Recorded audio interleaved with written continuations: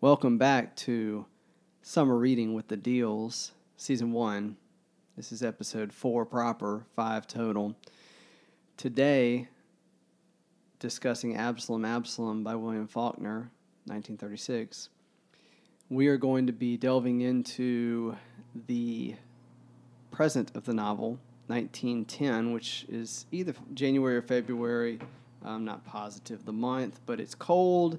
And it's Boston, Massachusetts, specifically Cambridge, which, by the way, if anybody says they went to school in Cambridge, Massachusetts, they're implying they went to Harvard or MIT. But anyways, this is the setting of the novel is the dorm room of Quentin Compson and Shreve McCannon. So the entire novel is happening. Well, not entire. I'd say, well, yeah, sort of the entire. Quentin is telling what happened when he went to Miss Rosa's and when he went with Miss Rosa to Sutphen's Hundred. He's telling all that to Shreve in the dorm room. We're assuming Shreve's never been to Jefferson, Mississippi. So we have, I guess, we mentioned this before on the Zero episode. 2 of the 4 narrators are in the present of the novel, Quentin Compson and Shreve McCannon. Quentin, of course, from Jefferson, Mississippi, Shreve from Alberta, Canada. So couldn't get too much further away from each other in terms of where they came from, but interestingly enough, they're roommates at Harvard. And we talked a lot about... we talked to some extent about them with respect to Charles Bond and Henry Sutpen, but today we're gonna go into much more depth about Shreve and who he is and how he's responding to this story and why he's taking such a fascination to it, and I think why he is embodying Charles Bond. And you know, we talked about that to some extent last episode. We'll probably talk about it again here. Why Quentin is so connected to Henry Sutpen. And so as we get ready to dive into those 2 characters and analyze them to death, or almost to death, because Shreve is technically alive at the end of this novel, and so is Quentin at the end of this novel, but I'm going to get ready to hand over the baton to Whitney because she has just been rereading The Sound and the Fury. So William Faulkner's probably most famous novel is The Sound and the Fury. I mean, what's his most famous novel? I don't know. As I Lay Dying, The Light in August, Sanctuary, The Unvanquished. That's what I read in high school. The Unvanquished was not indicative to me of Faulkner, because I remember when I read the Sound and the Fury. No, I think I read As I Lay Dying first. Yeah, As I Lay Dying I read in a sophomore level English class University of Georgia, and there's a chapter that just says "My Mother is a Fish," which is by Vardaman. Which, by the way, the character's name is Vardaman. So that's really all you need to know about William Faulkner. Is he chose to name a character Vardaman, which is apparently a name of a politician from Mississippi from his time. So it's not a name without precedent, but you know. Anyways, so. Whitney's been rereading The Sound and the Fury, and I thought, Whitney, maybe you could just talk to us about maybe your first thoughts upon rereading The Sound and the Fury, and you know, connecting it to this. Talk to us about how does it set this novel up? Like, why do you think Quentin is the right overlap between those 2 books? Well, I think partly because Quentin relates pretty intimately with Henry. Yeah. Quentin has this, I feel like it's trivializing to call it angst, but maybe also accurate. He has this angst about his sister Caddy, and just the concept that I think it's angst over the idea that both he and Caddy are going to grow up and lose something that was very special to him about their childhood or their past, and that he's not ready for it, and she clearly is, because she's like moving on and she's gotten pregnant and she's marrying someone, and he feels all of that as a betrayal, and it's just something heinous, So I think it's helping him to think through his emotions, if that makes sense. Think through his emotions, or maybe vicariously live out some of his desires or something through Henry, because Quentin in Sound and the Fury, he's so angry at the man who has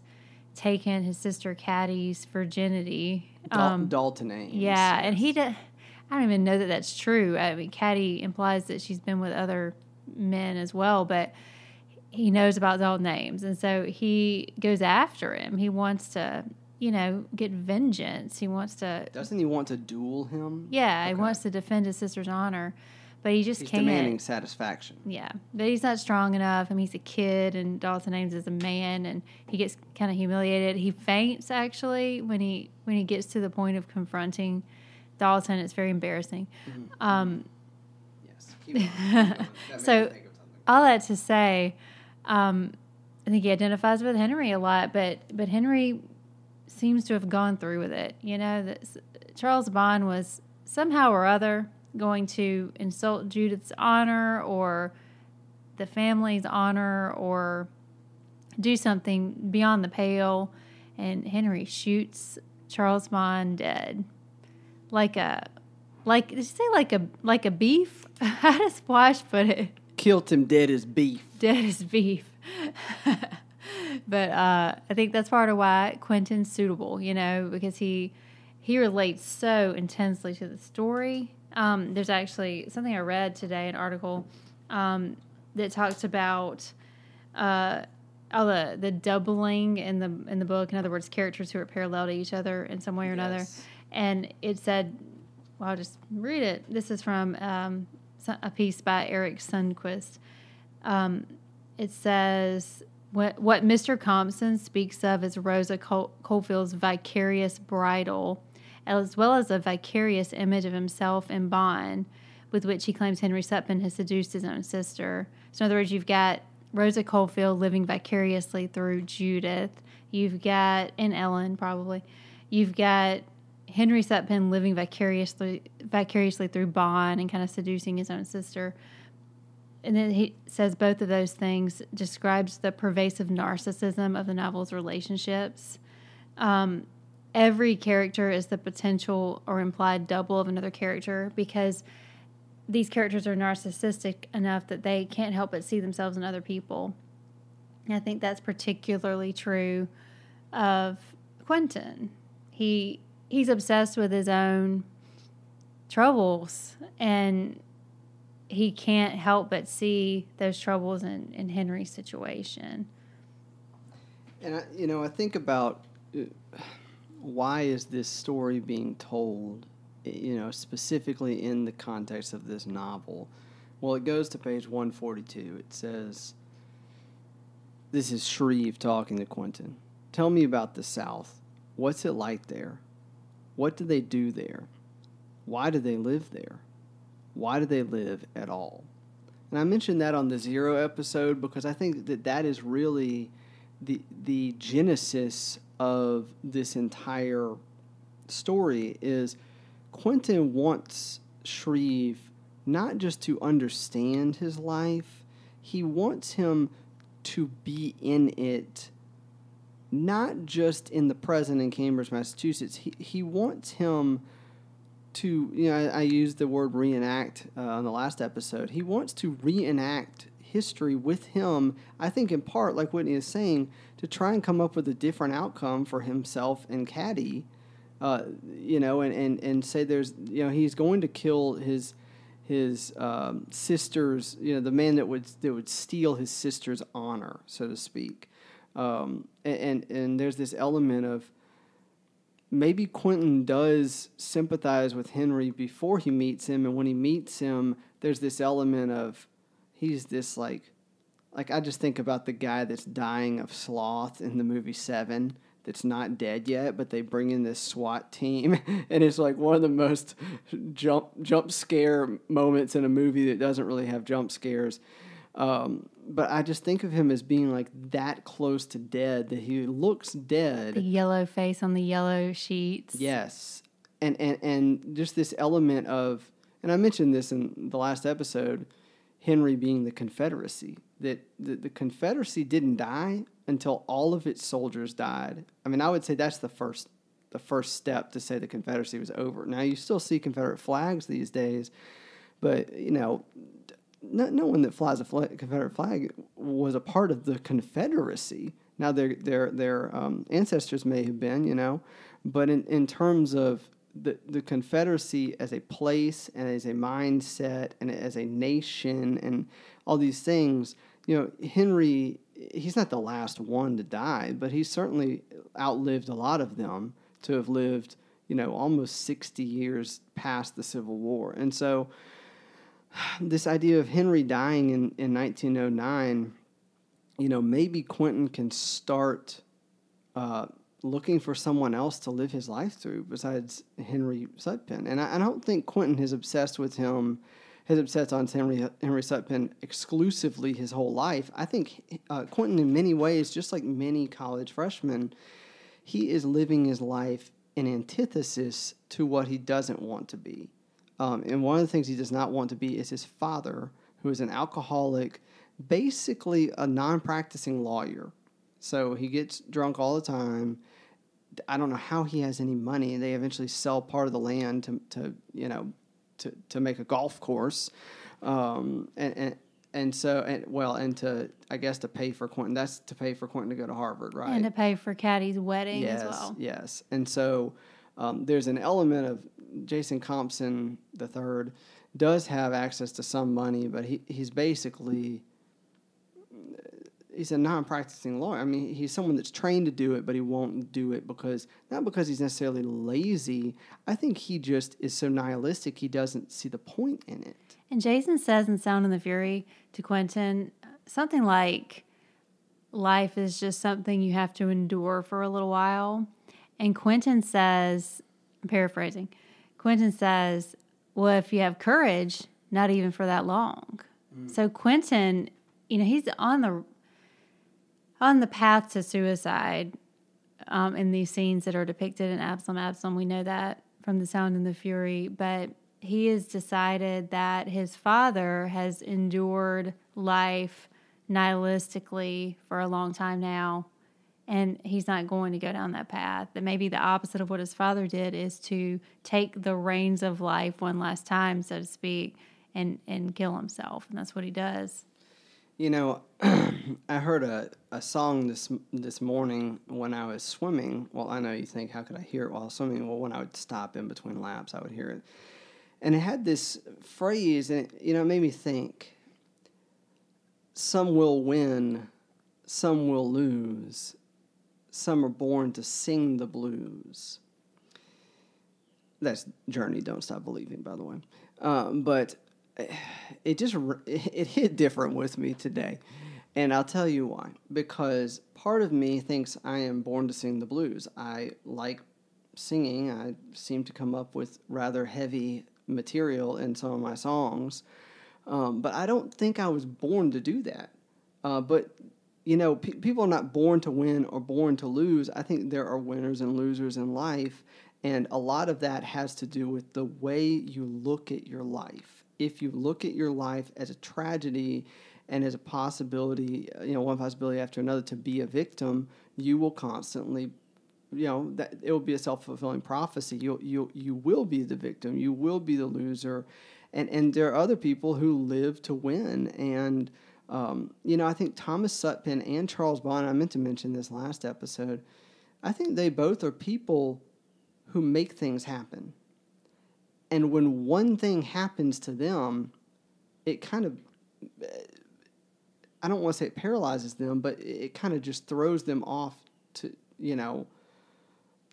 their plan, to the point where they can't even, like Thomas Sutpen can't even explain, well, I just can't see where I went wrong, It's like the power of positive thinking or something yes. has failed because you can't control everything. And you can't walk back your mistakes. You have to cope with the consequences of your mistakes. And it almost seems to me like, this is going back to Sutpen, but it's like he doubles down on his mistake. Like, if you take it that his mistake was repudiating his first wife and son and thinking this won't have any consequences, Then he does the same thing with Wash's granddaughter and his new child. And he's like, this won't have any consequences. And he dies from the consequences. Yeah.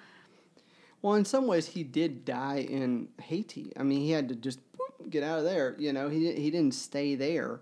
And that's because the design was not going to work there. Now, maybe he thought he had to go there in order to come back to America and in the South specifically to, you know, a made man, so that he was kind of not untouchable, but he was above suspicion.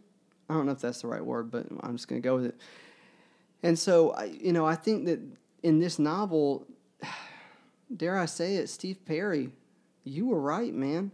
Some will win, some will lose, some are born to sing the blues. And I don't know if Quentin is a winner, a loser, or a blues singer, but he seems to be singing the blues of these multi-generations of Mississippi people who are Sutphen's long gone, and even Henry, is dead, and Rosa Goldfield is dead, but yet their ghosts, and we've used that word several times, seem not just to haunt him, but to direct him.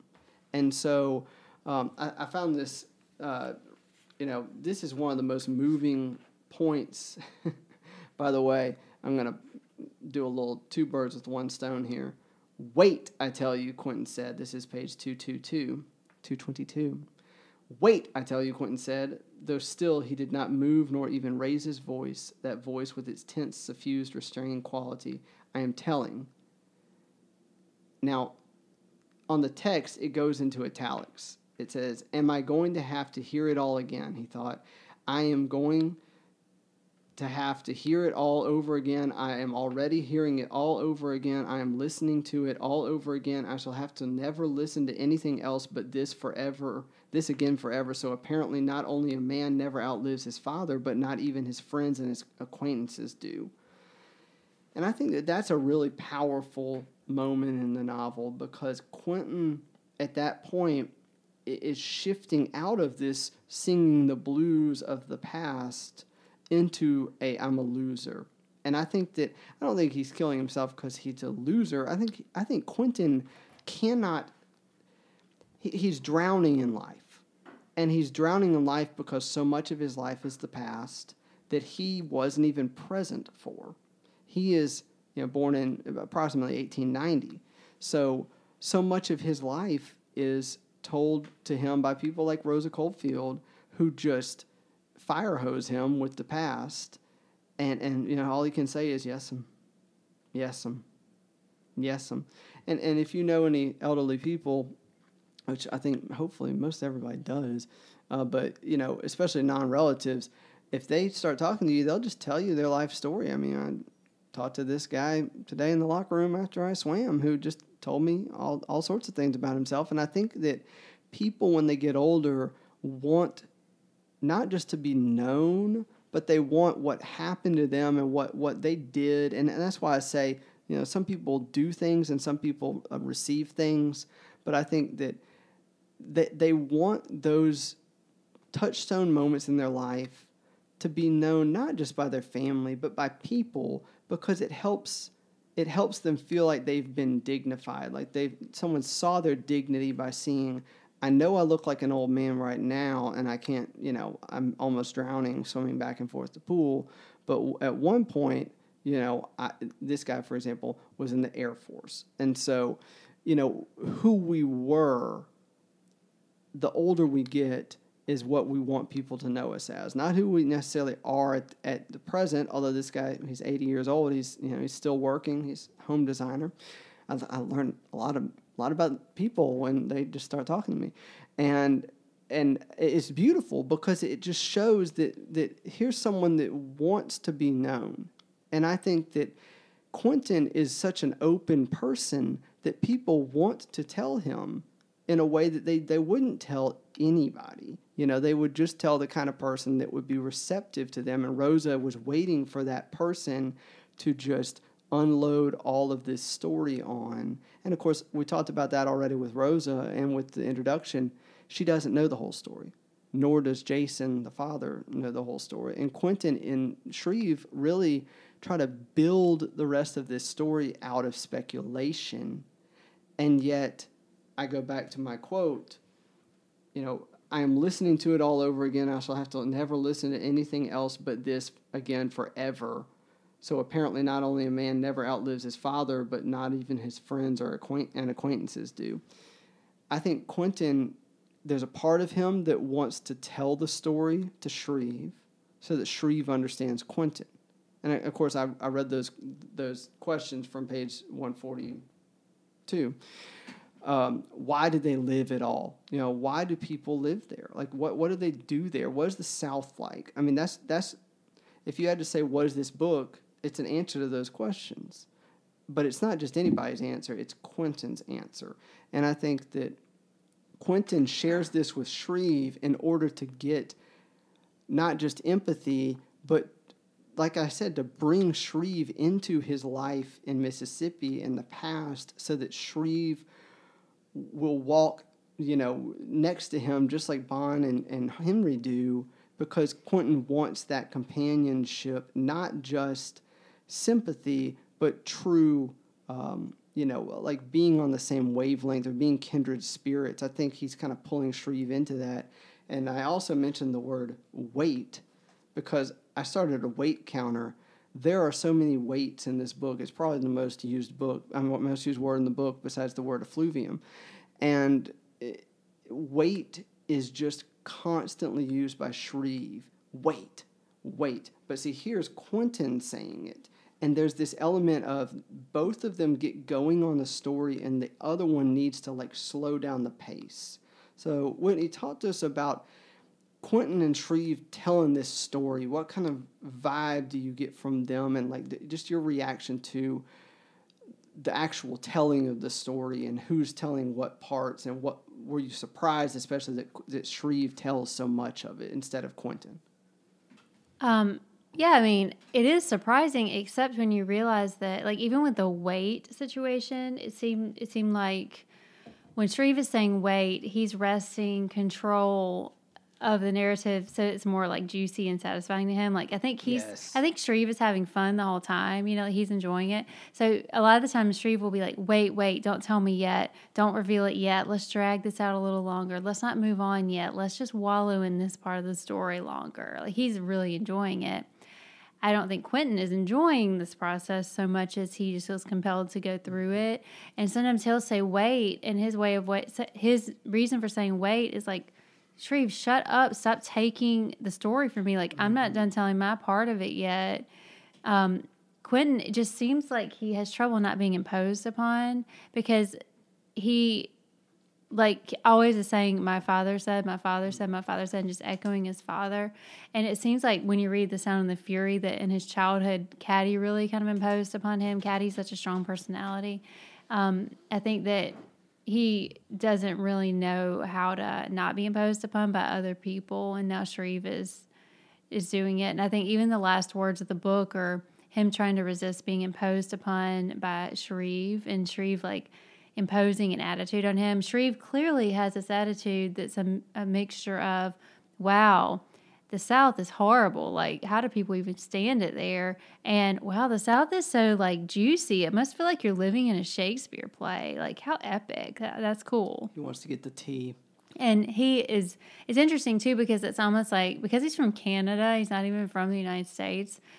Maybe it's a little less condescending than for just a northerner to be saying these things to Quentin, because he's looking at it from this just more detached sociological perspective, seemingly.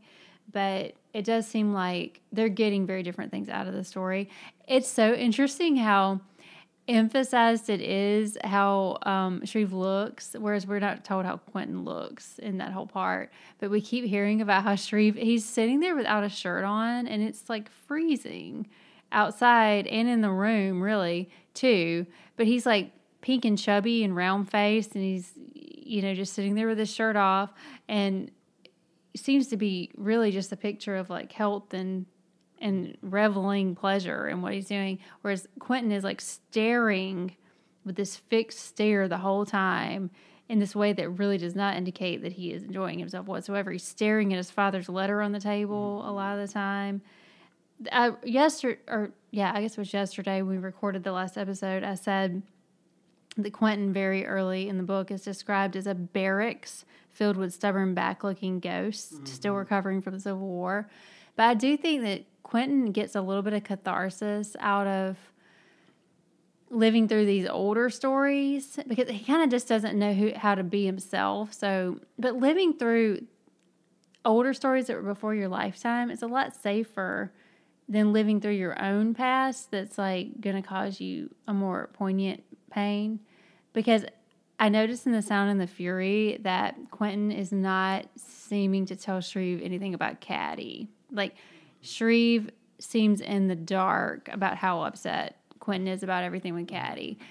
Quentin is telling him the story about Henry as a way of hinting at how hard it is to be in his situation and to be from where he's from, but he's not telling him the real, like, root problem. And Shreve cares about Quentin. I don't know how much that comes through in this book because it seems like he's messing with Quentin's head sometimes, but in Sound and the Fury, it's very evident that Shreve is very loyal to Quentin and he cares about him and looks out for him as best he can as a roommate. So, now you mentioned Rosa Colefield's letter, which I don't think we talked about it or the letter from Jason Constance saying that Rosa Colefield had died. Sorry, clarification there. That letter transfixes Quentin, and it refers to him looking at it time and time and time and time again, and it is this. I don't want to call it a trigger, but it's something like a trigger that just keeps him in this story till it's told, and I think that's part of what this novel is doing. Is, you know what, if you don't watch out, you will get so deep into history and trying to understand it that you cannot move forward. That's why he commits suicide, seemingly, as he sees no future for himself. And I'll just throw this in too, just something else to think about. Jason tells him, Quentin, what you're really upset about is that you're not going to be this upset about this forever. He says, you can't stand the thought that you won't be this outraged about Caddy and this devastated about Caddy forever, which is interesting. To me, I mean, I find it hard. Every character in this entire novel and every character in most of Faulkner is very hard for me to envision, because Faulkner, I just think he just envisions these characters like they're characters in Andrew Wyeth paintings or something like that. It's like they're somehow projections of like we said with this beginning image of The Sound and the Fury. He just had this image in his head of this little girl looking into the window from the tree of her grandmother's funeral, and her little brothers, or I guess Quentin's older brother, her brothers and I guess their house servant looking up at her and seeing her, her drawers are muddy, and she's been playing in the mud, and she's trying to see something new, and it's very much like a painting. It's like he thinks about his novels starting with a painting, and that's why I say this novel's about portraiture. Now, we don't really get anything to think about what Quentin looks like. I don't know if he wears glasses or not. I don't know how tall he is. I don't know. I mean, you could imagine he probably looks like a young William Faulkner if you want, but there's really no way of knowing Quentin physically, but I think this, in some ways, this novel is a portrait of why Quentin in The Sound and the Fury is in the mind state he is and ultimately commits suicide. Because I think if you just read the Quentin section of The Sound and the Fury, it feels so out of time. Like it feels it's almost 20 years out of the rest of the time of the novel. And so it just doesn't fit in a way. It fits perfectly because it sets up Quentin, and it sets up that this family, that has all this brokenness in it, it has already lost one of its members. You know, the one that went to Harvard, the best of them. You know, he didn't last a year. I mean, he made one year of Harvard and he committed suicide. And you know, I think his suicide in some ways is so stylized in that novel that it doesn't hit the way that, like, spoiler alert, a certain character in A Star Is Born, like, that suicide hits really hard. Or you know, any like famous suicides in literature or film or whatever. Partly because it's not depicted in Sound of the Fury. Like, Quentin is narrating. He can't narrate his own suicide. Exactly. So it narrates kind of up to a point, and then it just stops. And you know it's going to happen because he's so inexorably set on it. He's not hesitating, really. I mean, you know, he's just... it's like, I read somewhere, someone said it's like a wall. He thinks of suicide not as a choice, but like as a wall, and it's like in his path, and there's no getting around it, and he just has to run into it. Yeah, he's either going to run into it or get knocked down by it and never get past it. Like, he could attempt suicide but not die, but then he'd be trapped. Like, he's just seen his life already ends at age 20 or whatever. Like, he just already knows it, and it's just inevitable. His life has been measured out in coffee spoons, to quote the love song of Alfred Prufrock. But, you know, that's why I say this question of some will win, some will lose, some are born to sing the blues. I think if you are singing the blues of life, I think Rosa Coldfield is someone that's singing the blues her whole life. I mean, you could call her a loser if you wanted to, but in a way she kind of is a winner. But in a way, I don't know. She's singing the blues of the Confederacy, writing all these poems, and so, you know, I think there's a danger in trying to shift your life narrative from loser to winner, from victim to you know, hero, or from you know, observer to participant. There's a danger in that, and I think some people really struggle when they try to change their mindset, and I think that's why suicide is such a danger for people that are trying to make big life changes. Like, I knew someone that committed suicide that, like, lost a ton of weight and you know, like, lost over 100 pounds, and you would think, oh gosh, that person's life would be a lot better. Well, that person, I think, really struggled with who was she. Was she the person that was more overweight, or was she this new person? And that's why, especially with college students, that they are not formed. And you know, Whitney, of course, is dealing with high school students, and they certainly are not formed either. And that's why there's such a danger of self-harm and suicide in this age range that we work with so heavily, because people are not fully formed and fully kind of crystallized into their identities. And, you know, that's where Quentin is. He's 19, 20 years old. I keep calling him 20, but it says he was born in 1891 and he died in 1910. So you're the numbers guy. I'm the numbers guy. But I, you know, I think that Quentin, it in some ways is it's almost like Faulkner didn't do Quentin justice in The Sound of the Fury. And so he needed another novel to be like, no, you need to understand this character more.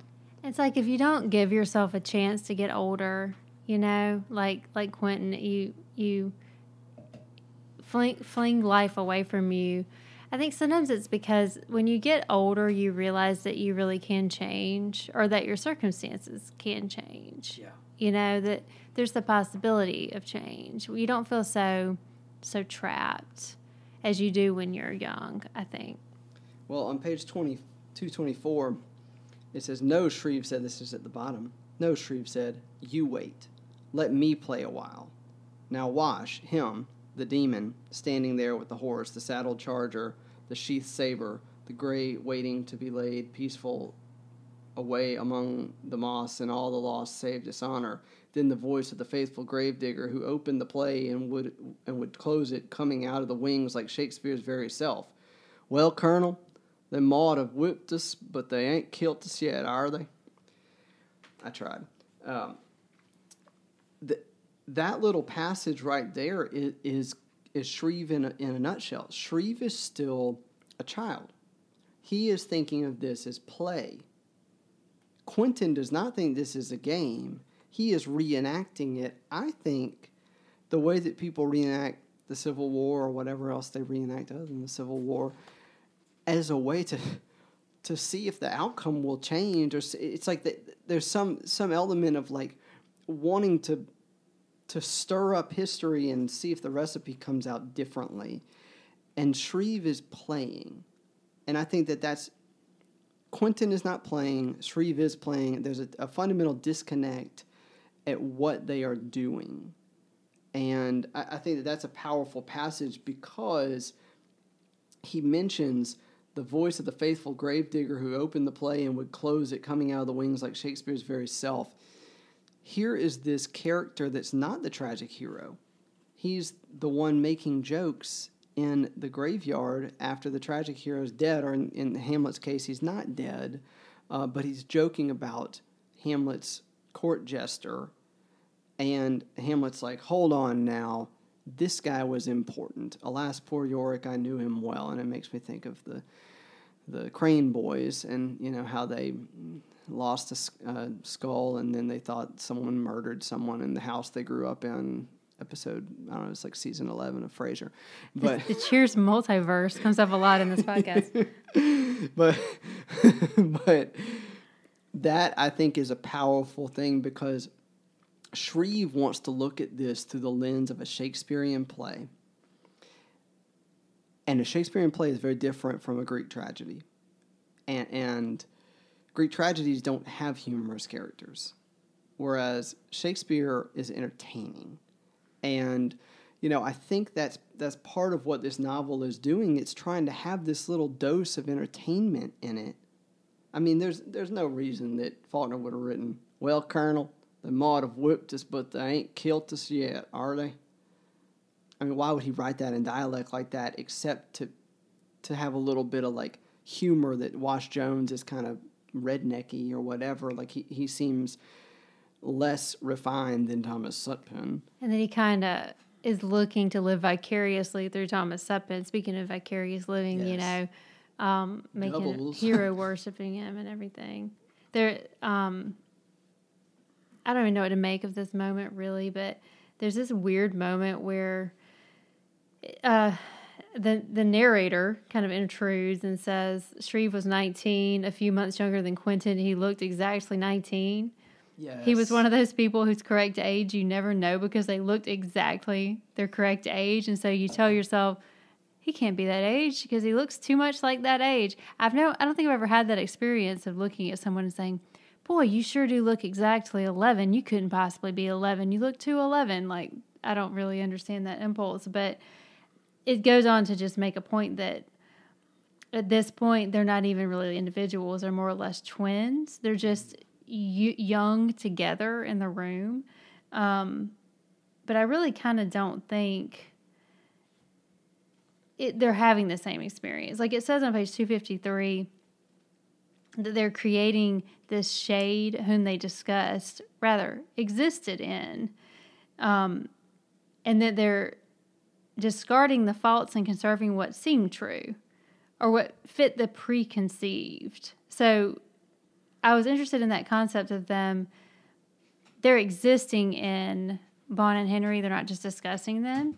And it's like, to me, it feels like, normally you think of a ghost possessing you, like as if Henry and Bon's spirits showed up in the dorm room and started possessing these two, but it's the opposite. They jump back and they possess the ghosts. I don't really... Yeah. The experience they're having, I guess, possessing the ghost, that could lend itself to play acting and pretending like it does with Shreve, or it could lend itself to losing yourself, which is what it does with Quentin. And I guess kind of like the balance to that is what history is, which is this element of thinking, you think you control us, but not so fast. Like we can go We're back your and, father. we can determine whether you're a sinner or a saint or what. It's like we're gonna go back in time and show how evil this person was. That was like the greatest person of his or her generation. But it's like maybe we're cursed to the third or fourth generation by the people who came before us, and we can't help but live in the world they created for. Like, who's in charge, us or the people in the past? Who has the balance? Whose balance of power, where's it shifting? And the so much of this novel is about the past, but it really is about the moment. It's about the distant past, and it's about the moment. And I think that Faulkner is setting up this dichotomy of you can be fully alive in the moment or you can be fully alive in the past, but you got to pick one. Mm-hmm. Because they are not fully alive in the moment. At some point, Shreve is like, oh, let's get out of this dang ice box. He has not realized how cold he has been because he was not living in the moment. He was living in the story. And that, I think Shreve doesn't mind that bounce between play acting and noticing his surroundings, whereas Quentin seems to just... He doesn't think he can go back and forth between the two. And I was just thinking, Quentin commits suicide in June of 1910. I think it's no surprise that he waits till the end of the school year to do it, because he's got to go back to Mississippi. He's got to go back and not just think about the ghosts and think about his father and his sister and whether or not she's promiscuous or not. He's got to go back and live in it, and he's going to be in the moment and in the past, overlapping, which is really, I think, that's why he's in Cambridge, Massachusetts. He did not go to Harvard because it was the best school in the country. He went, and is Harvard the best school in the country? Probably not, but it thinks it is. But in terms of Quentin is there to escape Mississippi. And I think he picked the college that he could get the farthest from that would make sense to his family to sell their land for.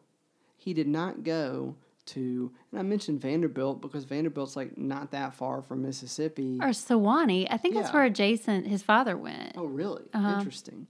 And so there's this element, and there are these good, private school colleges in Tennessee. And I mean, I don't know what was in Mississippi at that time, but there certainly were good schools that he could have gone to and escaped his world.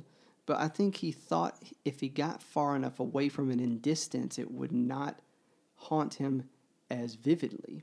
And yet, I think a lot of people have to learn that lesson the hard way.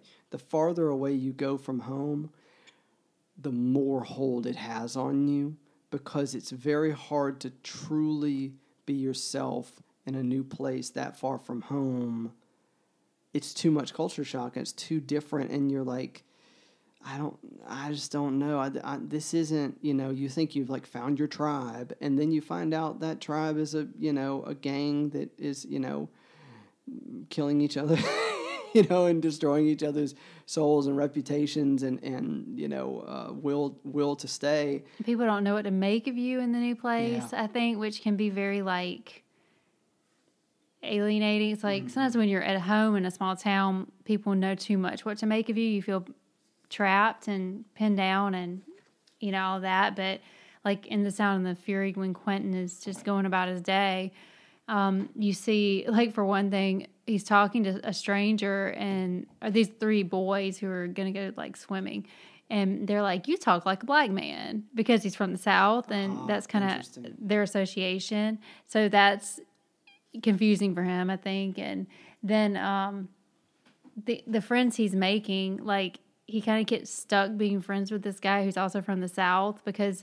this guy's mother is really overbearing, and she's like, you can only be friends with like good boys from the South, So he seems like he's kind of fallen into these like relationships he doesn't even want, and he just doesn't know how to like actually create a new life for himself. And I think that it's very indicative that when Shreve is like, it's freezing in here, and he goes and gets like a bathrobe and an overcoat to put on to warm up, and he tries to give Quentin a coat, and Quentin just lets it fall on the ground and won't even put it on. Then they finally go get in bed, and Shreve's like, that's better, I'm warm now. And then Quentin is shivering violently, like he's ill, and it's like in Quentin's mind, he's still in the snow in the Civil War on a horse, being Henry, like he can't break out of it. Whereas Shreve is like, oh, that's better. Like, bedtime story over. I'm cozy in my bed. there's such a contrast. Well, and that's at the very end, right? Mm-hmm. It says, it's page 288 for those following in the vintage edition with the statue on the front. I didn't know there were 10 in Mississippi that went to school at one time, Shreve said. What a jerk. Quentin didn't answer. I mean, Quentin's at Harvard. Like, there are smart people in all parts of the nation. There are people that do not use their minds for what they could when in I all went parts to of the nation. When I went to grad school, someone said to me, "Wow, when I first heard you talk in class, I thought you must be dumb because of your accent. But then I listened to what you were saying, and you weren't dumb." And I was like, "I got into the same graduate program that you did. Like, you only have to think about that for just a moment." But that's all the way from 1910 until, the early years of this century. That's a stereotype people are pretty comfortable voicing. And, of course, I think, first time I heard her talk, I fell in love with her. But he says, I didn't know there were 10 in Mississippi that went to school at one time, Shreve said. Quentin didn't answer. He lay watching the rectangle of window, feeling the warming blood driving through his veins, his arms and legs. And now, although he was warm, and though while he had sat in the cold room he merely shook faintly and steadily, now he began to jerk all over, violently and uncontrollably, until he could not even hear the bed. Until he could even hear the bed. Until Shreve felt it and turned, raising himself by the sound onto his elbow to look at Quentin, though Quentin himself felt perfectly all right. He felt fine even, lying there and waiting in peaceful curiosity for the next violent, unharbingered jerk to come. Poor Quentin. And I wrote on there, seizure, ? I wonder, and of course this is just, wanton speculation. I wonder if Quentin has some sort of, epilepsy, like maybe it's temporal lobe epilepsy, where he can go into these places and like be fully present in the conversation, and then when he comes out of it, it's so jarring that he just can't handle being jarred from, getting engaged to. I saw a thing on Facebook today that said, you don't have to attend every argument you're invited to, and I think that's also true of this novel. You don't have to attend every what do you call like a reanimating a ghost or whatever. Seance. Yes, you don't have to attend every seance you're invited to, and I think that's an element of this. Quentin, it's not good for his mental health to talk about this with Shreve. Shreve is not affected by it mentally the way Quentin is, and I think that moment where he's jerking all over violently and uncontrollably, and until he could even hear the bed. That's not just shivering cold. That's something more happening to him, and maybe it's something, a physical seizure. I don't know for sure. I'm not a doctor, but I do think that there's something to be said for that moment. It's happened so late in the book, and yet here in the moment. Why is this happening to Quentin at this moment? I think it's partly because Shreve said, I didn't know there were 10 in Mississippi that went to school at one time. And so I wrote at the top of this page, is this novel, parentheses, and Faulkner's whole career, end parentheses, a refutation of the prejudice against Southern intellects? Because if someone had, if you wanted to say who is the greatest American writer of all time, most literature professors would say William Faulkner. And I don't know if I agree because, like I said, I haven't read all of Faulkner and I haven't read all of anybody, but he's certainly in contention. For anybody that knows anything about literature, he's in contention. And I do think that question, Faulkner chose to write that question into Shreve's mouth, but he also chose to write Quentin's response, which is to go into like, a full body shaking uncontrollably. And I think that's part of, Shreve doesn't understand how offensive it is to say that the whole South is ignorant.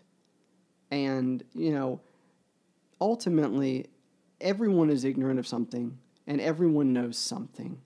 But there was, like Whitney said, a cultural bias against the South because they lost the Civil War that said it's okay to put down Southerners because they dared to, secede from the Union. They dared to have slavery. They dared to fight back when we, told them they couldn't secede. And so that, to the third and fourth generation, yes, Southerners, even till today, Whitney told a story 100 years after this novel is set, where people are just, they're proud of their prejudices. And I think that this novel is really attacking that and really saying, what's the use in being proud of your prejudice or being, or living living through, or seeing the world through stereotypes.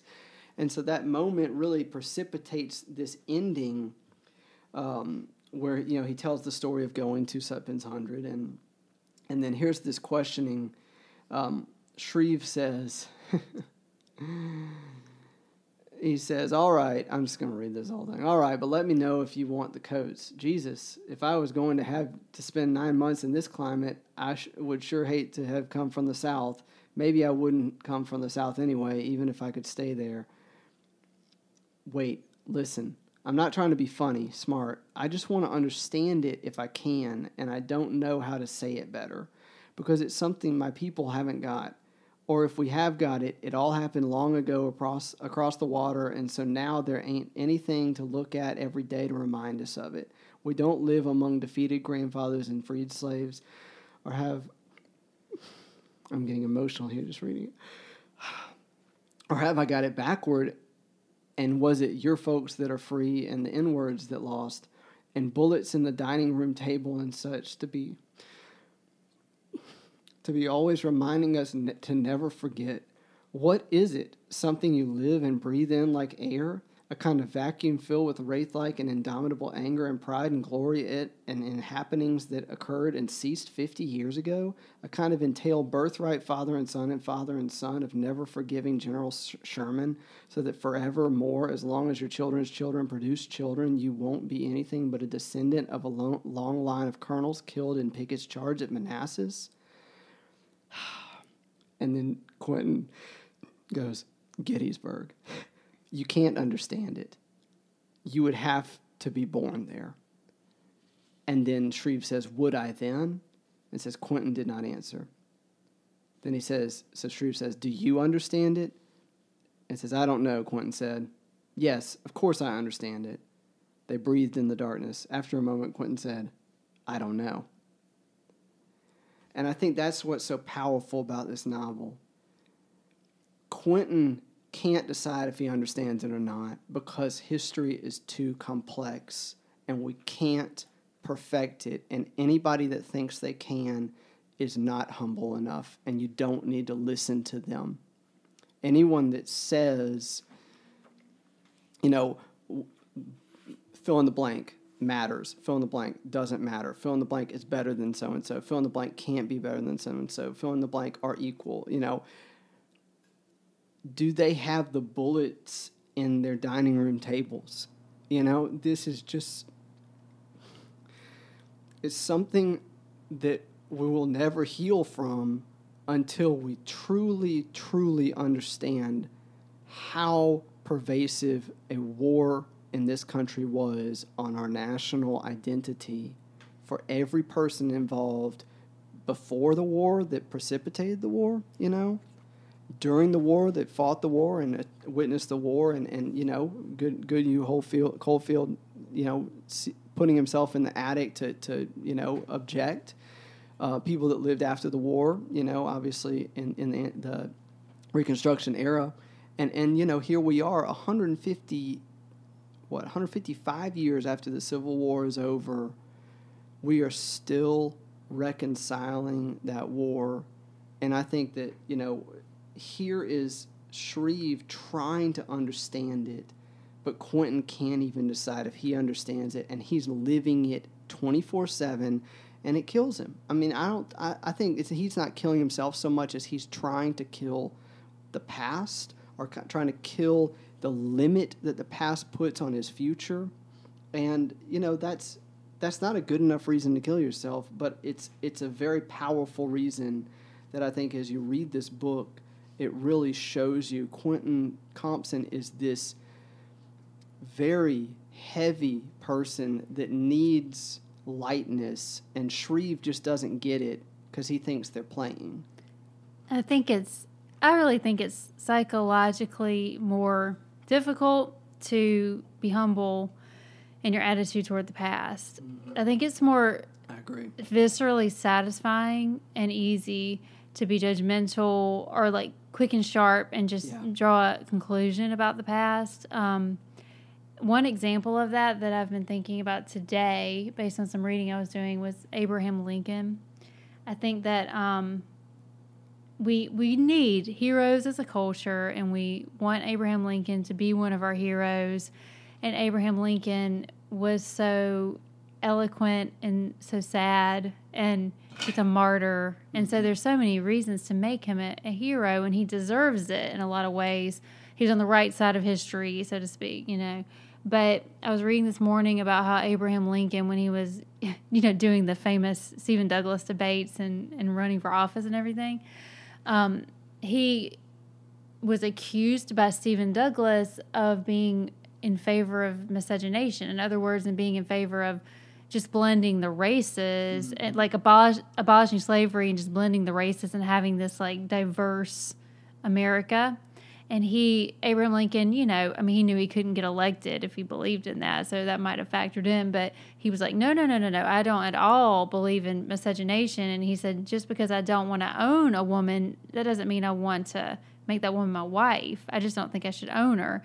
But all this to say, the judgment of history, if we look at Abraham Lincoln humbly and realistically and complexly, is going to be more complicated than just hero worship. And I think that's okay, because one thing that Abraham Lincoln really had a vision to do was to try to undo slavery like it never happened. He wanted to create colonies and send all of the slaves back out of America. Like Liberia in Africa is named that as a free, you know, it's Latin for freedom. And Haiti was one of the places that he envisioned sending them. And, you know, I think that's the dream, right? You erase history. That was Thomas Sutpen's dream, too, for his own personal life. Abraham Lincoln looked at the thorny mess we had made of America already, and he said, we had to find a way to just cancel this as if we never did it, because it's like our founding mistake, you know, like our founding sin is that we created this country. We imported people, and now we don't know what to do with it. And so let's just undo it and send them somewhere else. I think today that doesn't jive with how we think, right? We think that like diversity is a strength, and we think that, you know, we should never treat people like they should be just sent away to live in their own little corners, like ethnically or something. It would be racist to say that, you know, a certain race needs to, like you're saying, needs to live in a certain part of the world. Yeah. And so, like, when you look back at a figure like Abraham Lincoln, it's more psychologically trying to look at him in all of his wrinkles and complexities than it is to just look at him as a hero.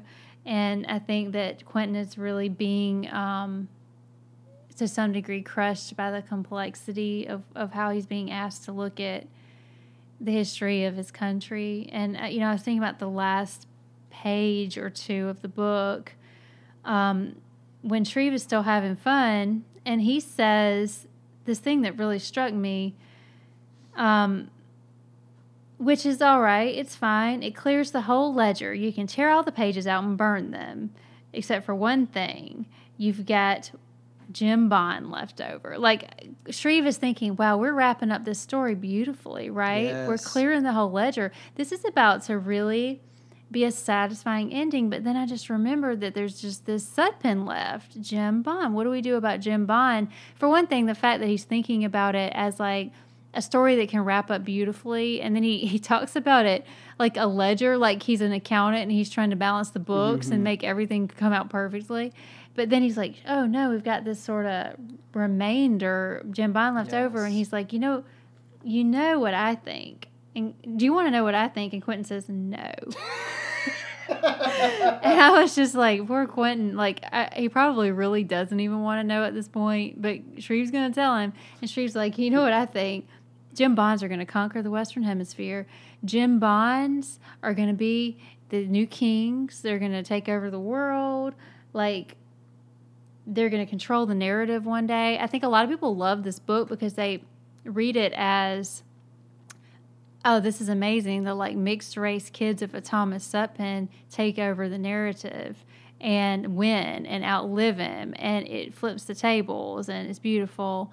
But the vision, I think Shreve is being ironic or sardonic or something. Interesting. When he says this, more than he's being sincere. And then the last thing he says is, he says, this just sounds very like sarcastic and humorous to me. He says, in a few thousand years, I who regard you will also have sprung from the loins of African kings. And that's just goofiness because it's like saying the future men are the fathers of the past men, instead of vice versa. So there's a kind of like illogic to it. And then the next thing he says is, why do you hate the South?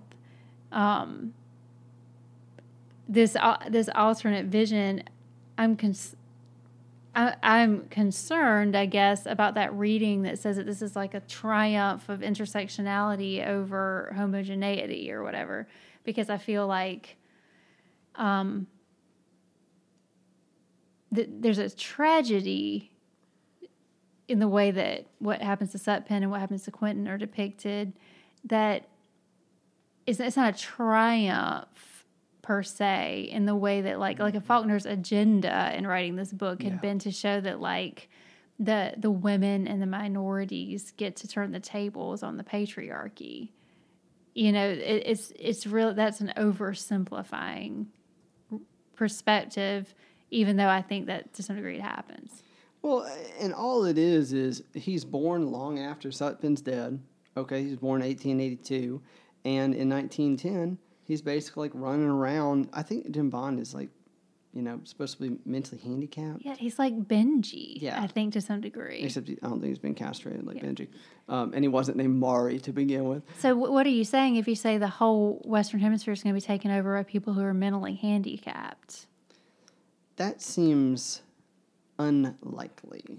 But like it's a degeneration narrative, and it seems like something you say to be almost like a comically pessimistic prophet. Not something you say to say like this is going to be the triumph of the oppressed over the oppressor. Well, and I just looked up 1882 because that's I just thought, well, that's when Jim Bond's born. I wonder what happened then. Immigration Act of 1882. Well, there you go. That slows down. I think it slowed down the immigration that had been coming to America, and also happening in, the Gilded Age, the Gilded Youth. Also happening in 1882, FDR, Franklin Delano Roosevelt, is born. And guess who's president when this novel is written? Franklin Delano Roosevelt. And so there's this element, one of the first things that happens in... Standard Oil Trust is secretly created to control multiple corporations set up by John D. Rockefeller in January of 1882. So it looks like 1882 has got some interesting moments in its history. Also, Charles Guiteau is found guilty of the assassination of James Garfield. Shout out to Richard Minky, despite an insanity defense raised by his lawyer. This idea that the Jim Bonds will rule the world is like you were saying, it's a farce. He's saying it. I mean, and I think this is something you have to remember about this novel. These are two college kids talking late in the night. Now, I stayed up late talking to my roommates and friends. Sometimes we said some pretty hilarious stuff, but a lot of times we were shooting the breeze, if you know what I mean.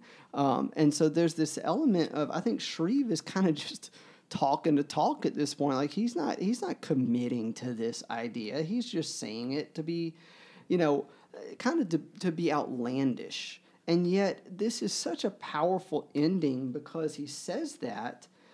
And then, he says, now I want you to tell me just one thing more. Why do you hate the South? And then the ending of the book is, I don't hate it, Quentin said quickly at once, immediately. I don't hate it, he said. And then it goes italics. I don't hate it, he thought, panting in the cold air, the iron New England dark. I don't hate it. I don't hate it. And this ending is very similar to the ending of Ulysses. Yes, yes, I will, yes. There's this element of how do you end this novel? And I don't think there's a good way to end this novel because it's like there's no way to end this conversation. It's still going on in 2020. It'll be going on, like I said, probably till the end of time. But I think this is, for Shreve kind of bouncing between like lucidity and silliness.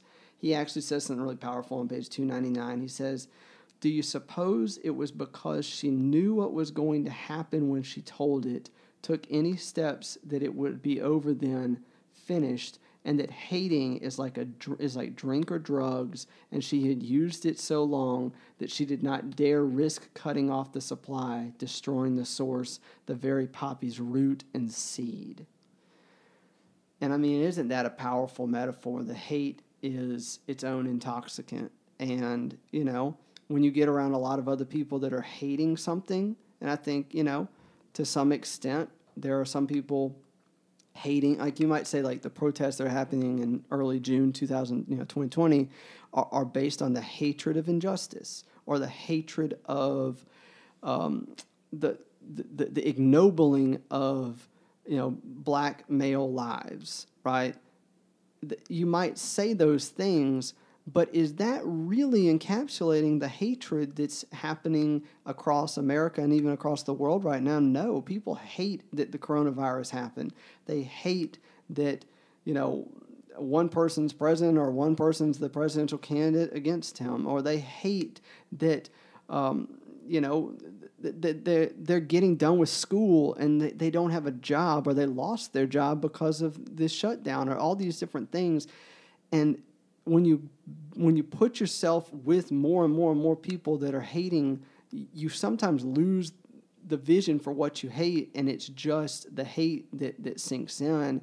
And I think that's what's so powerful about Shreve's question is he's really questioning, did Rosa choose hate because she would have to undo her whole life, like basically delete the entire novel and start over again? And I think that's really the question that this novel, is trying to resolve. That's why the last question is, why do you hate the South? It's like, well, if you want to say, what is this book? There you go. It's an answer to the question, why do you hate the South? And he can't bring himself to say, I love the South, to counter fully and reject. This is a much more ambivalent response, I think, in spite of the fact that it feels pretty insistent because it's repeated. He doesn't say, I don't hate it, I love it. He's like, I don't hate it, I don't hate it, I don't hate it. There's this moment, and I don't know if I can find it, but it talks about rejecting, like maybe Rosa was being punished because she hated her father, and you shouldn't reject where you come from.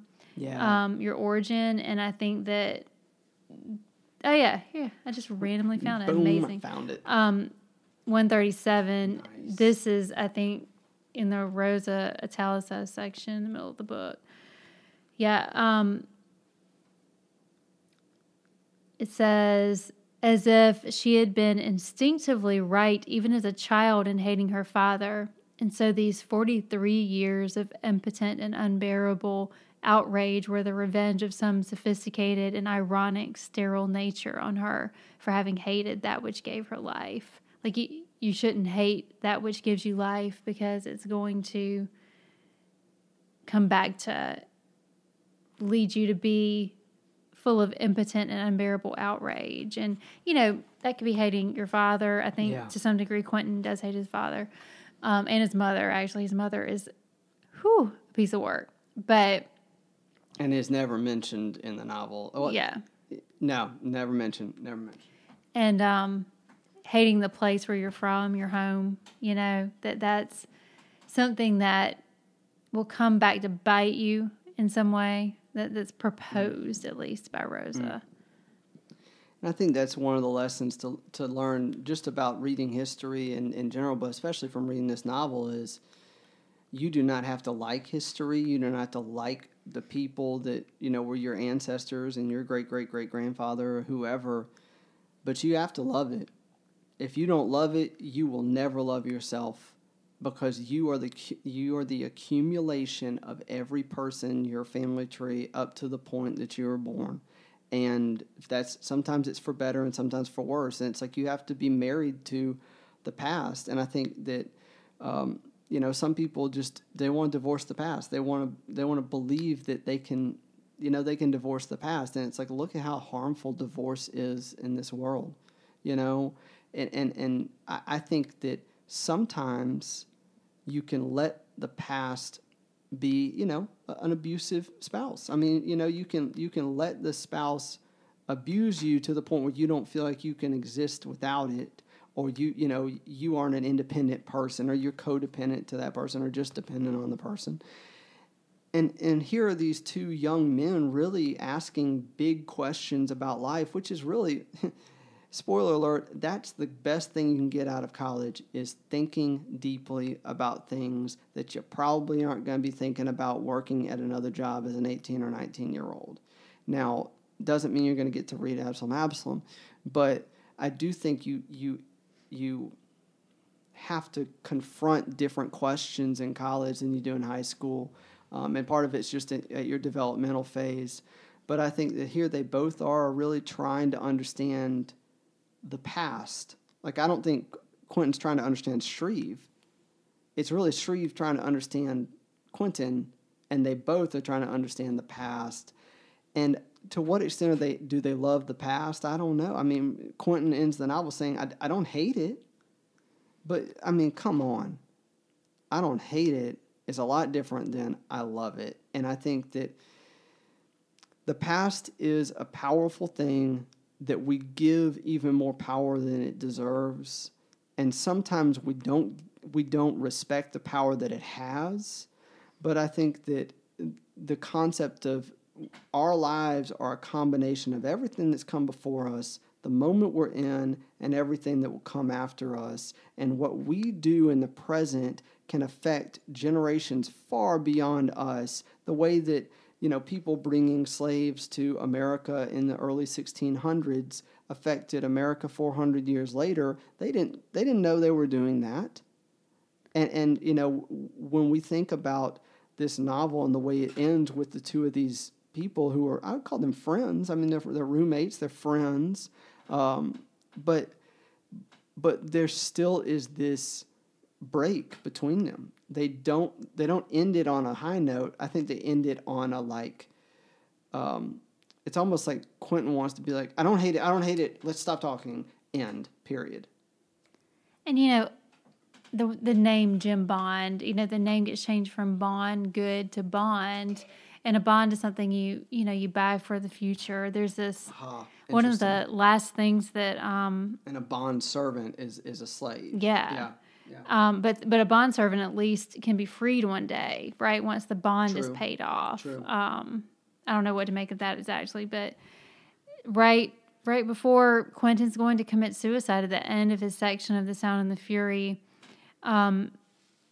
Jason Compson is saying to him, he's remembering it. Jason Compson is saying to him, a love or a sorrow is a bond purchased without design, in which matures willy-nilly and is recalled without warning, to be replaced by whatever issue the gods happen to be floating at the time.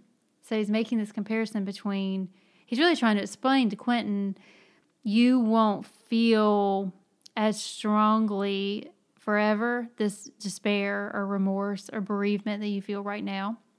And he says, love and sorrow, you just jump into love and sorrow like buying a bond, and you really don't know what you're getting into. And when it matures, you don't know what currency it's going to pay you back in. It's willy-nilly and you can't control it. So if you invest love or sorrow in someone or something, then you just don't know what the outcome is going to be. It's very unpredictable. Yep. And I think Jason would probably say, just try to resist investing love and sorrow. Try to stay stoic and removed. Good point. But Quentin can't live that way, seemingly. And Jim Bond is like, in a way, he's like the very unpredictable return on all of Thomas Sutpen's investments. But I think one of the worst things about Thomas Sutpen is that he didn't invest any love or sorrow. He seemed to just invest like selfishness and narcissism and desire for power and things like that, like greed. I just don't think he was investing love, or acting out of love. Even all those children he fathered, none of them were the product of love. And I think you bring up a great point. I guess it's kind of a good ending point. The more love and sorrow you invest in the past, the less you have to invest in the present.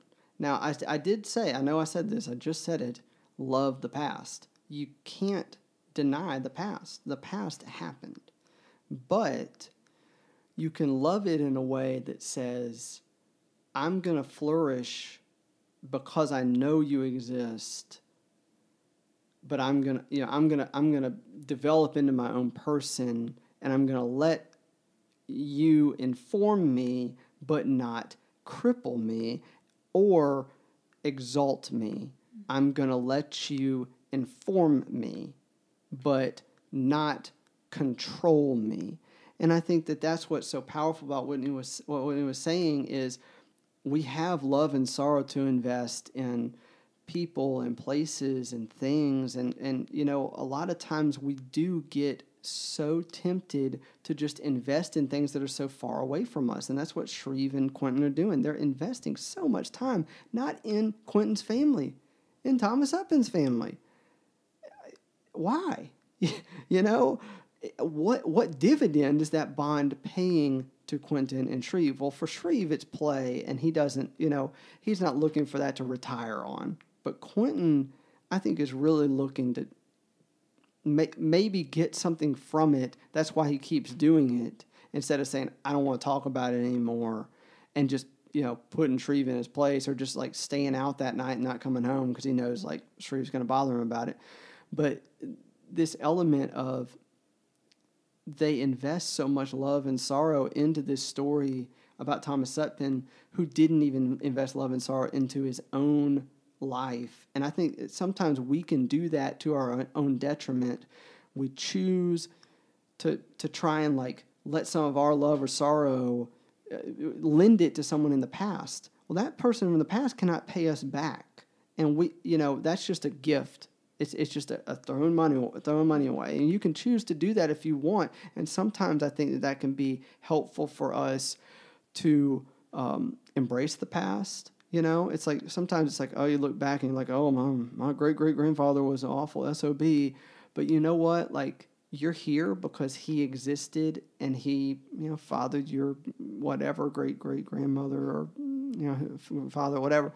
And I think just knowing that your existence depends upon so many people in the past, there's an element of we should have love and sorrow for the past, but if we use it all in the past and we don't have it for the present or for the future, then we just feel like an empty shell all the time. I think that's why Quentin gets so suicidal is he doesn't, it's like he just thinks, oh, Caddy was the one. It's like, dude, Caddy is your sister and you can find a better girl than that because she's not a good girl.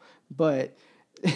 Well, it's like sorry, I don't want to interrupt. No, but so sometimes I've heard Quentin compared to Don Quixote, and I think that's a great comparison because Don Quixote lives in a fantasy world of the past. Like Don Quixote read enough stories about chivalric knights of the Middle Ages, and for him, that's maybe I have to do the research on this, but it's like not so far removed for him in the way that like the Civil War era is not so far removed for Quentin. Like Don Quixote's living at the end of the Middle Ages, but he's looking back to like a previous generation and saying, wow, weren't they something? I'm going to just lose myself in that. And he he walks around with his head in the clouds, pretending he lives in that past, pretending that normal women he meets are heroines of romance who he can put on a pedestal and kind of worship. This is exactly what Quentin does with Caddy, I think,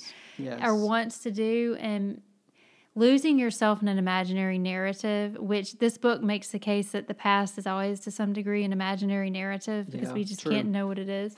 Losing yourself in an imaginary narrative to the point where you care more about those people than you care about the real people around you in their reality is very tempting. Yes. It's very tempting in this age of instant entertainment, like where you can lose yourself in one TV show after another, and one director's world after another, and one like fantasy world after another. Cinematic universe.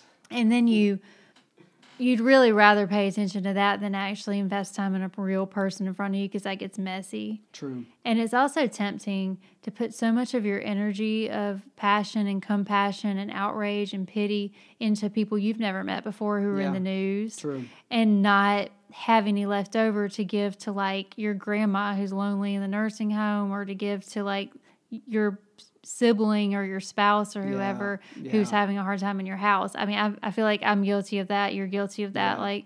Saying it's just cleaner and easier to get emotional catharsis through people I don't actually have to deal with and all their messy complexity. And people from the past and people from imaginary worlds don't make any demands on me. They're just there when I'm ready to pay attention to them. And same with people in the news. But like when you are interacting with me, you make demands on me and I make demands on you, and it chafes and it gets messy and it messes with our selfishness, you know? Well, and that's why I say that, humility is, and we both have, echoed this, humility is at the beginning of any productive moment of life. It's not pride, starting with pride as a lens is just going to bring ruin to people around you and probably yourself. And Thomas Upton, I think, is an embodiment of that. He's not necessarily prideful and he's like walking around telling everybody how awesome he is. He's not necessarily a narcissist, but I think he just thinks life doesn't happen to him. He happens to life. And, I was thinking about Shreve Mackenzie.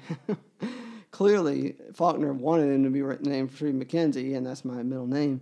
But he changed his last name to McCannon in the novel because he didn't remember. But clearly, Shreve has got Scottish ancestry. And I was thinking about this concept of Shreve has a name that has a nationality, but he is Canadian and he doesn't feel Scottish at all. And like you said, this stuff happened across an ocean, and I don't feel, it doesn't beat my heart for me. But Quentin is named Quentin the Fifth.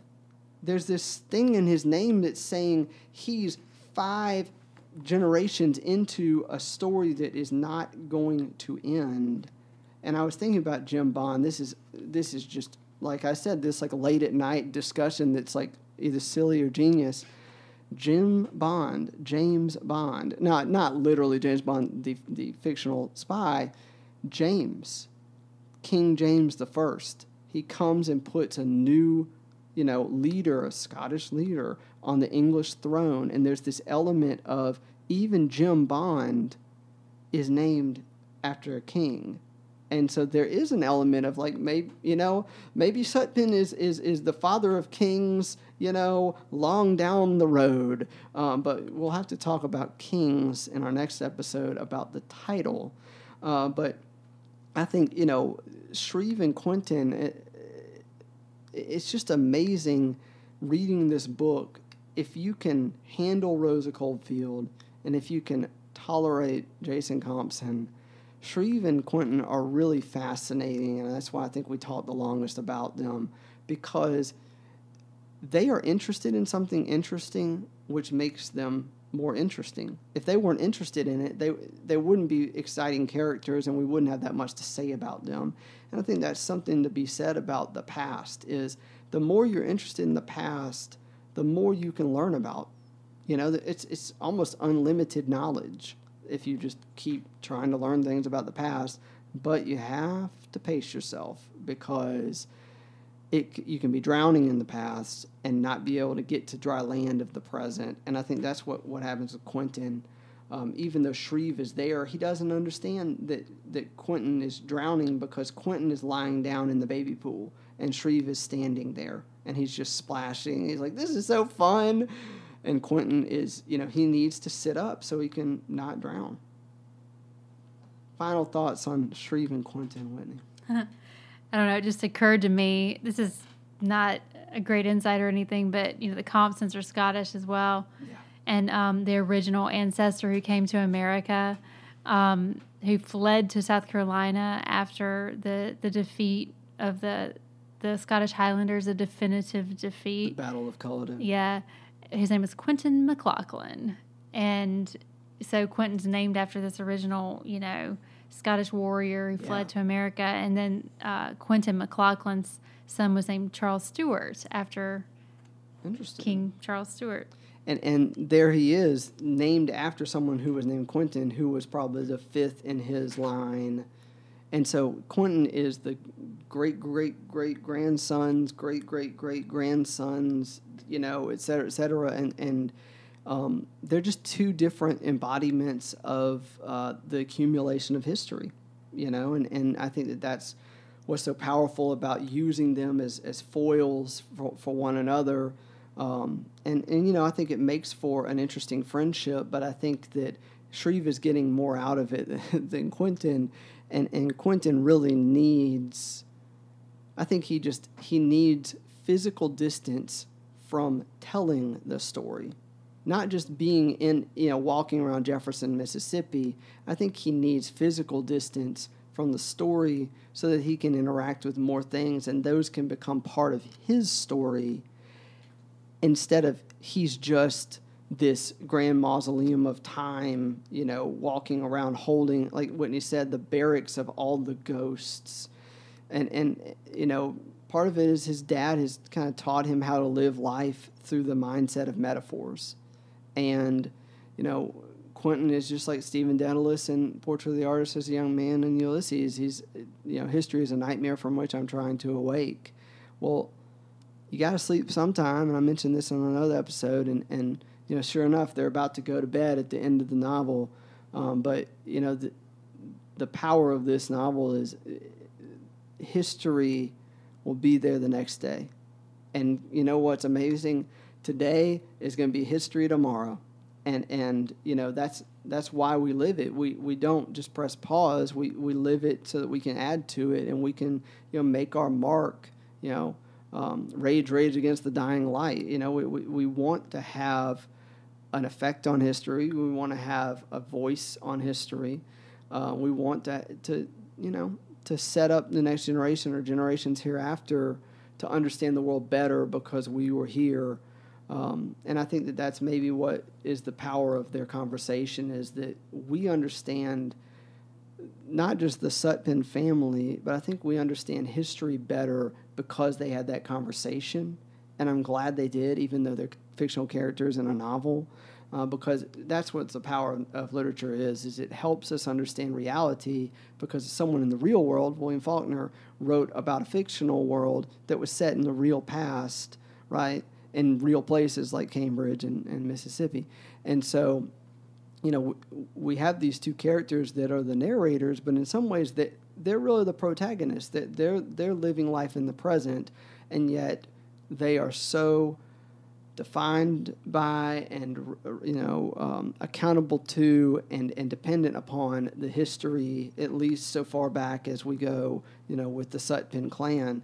And it's just a really interesting set of characters, and we look forward to kind of wrapping all of the characterization up in a discussion of the title, Absalom, in the next episode. So that's it for today, and we will look forward to the next episode where we discuss why on earth was this novel not called The Dark House like it should have been. So we'll talk to you next time on Summer Reading with the Deals. Bye-bye.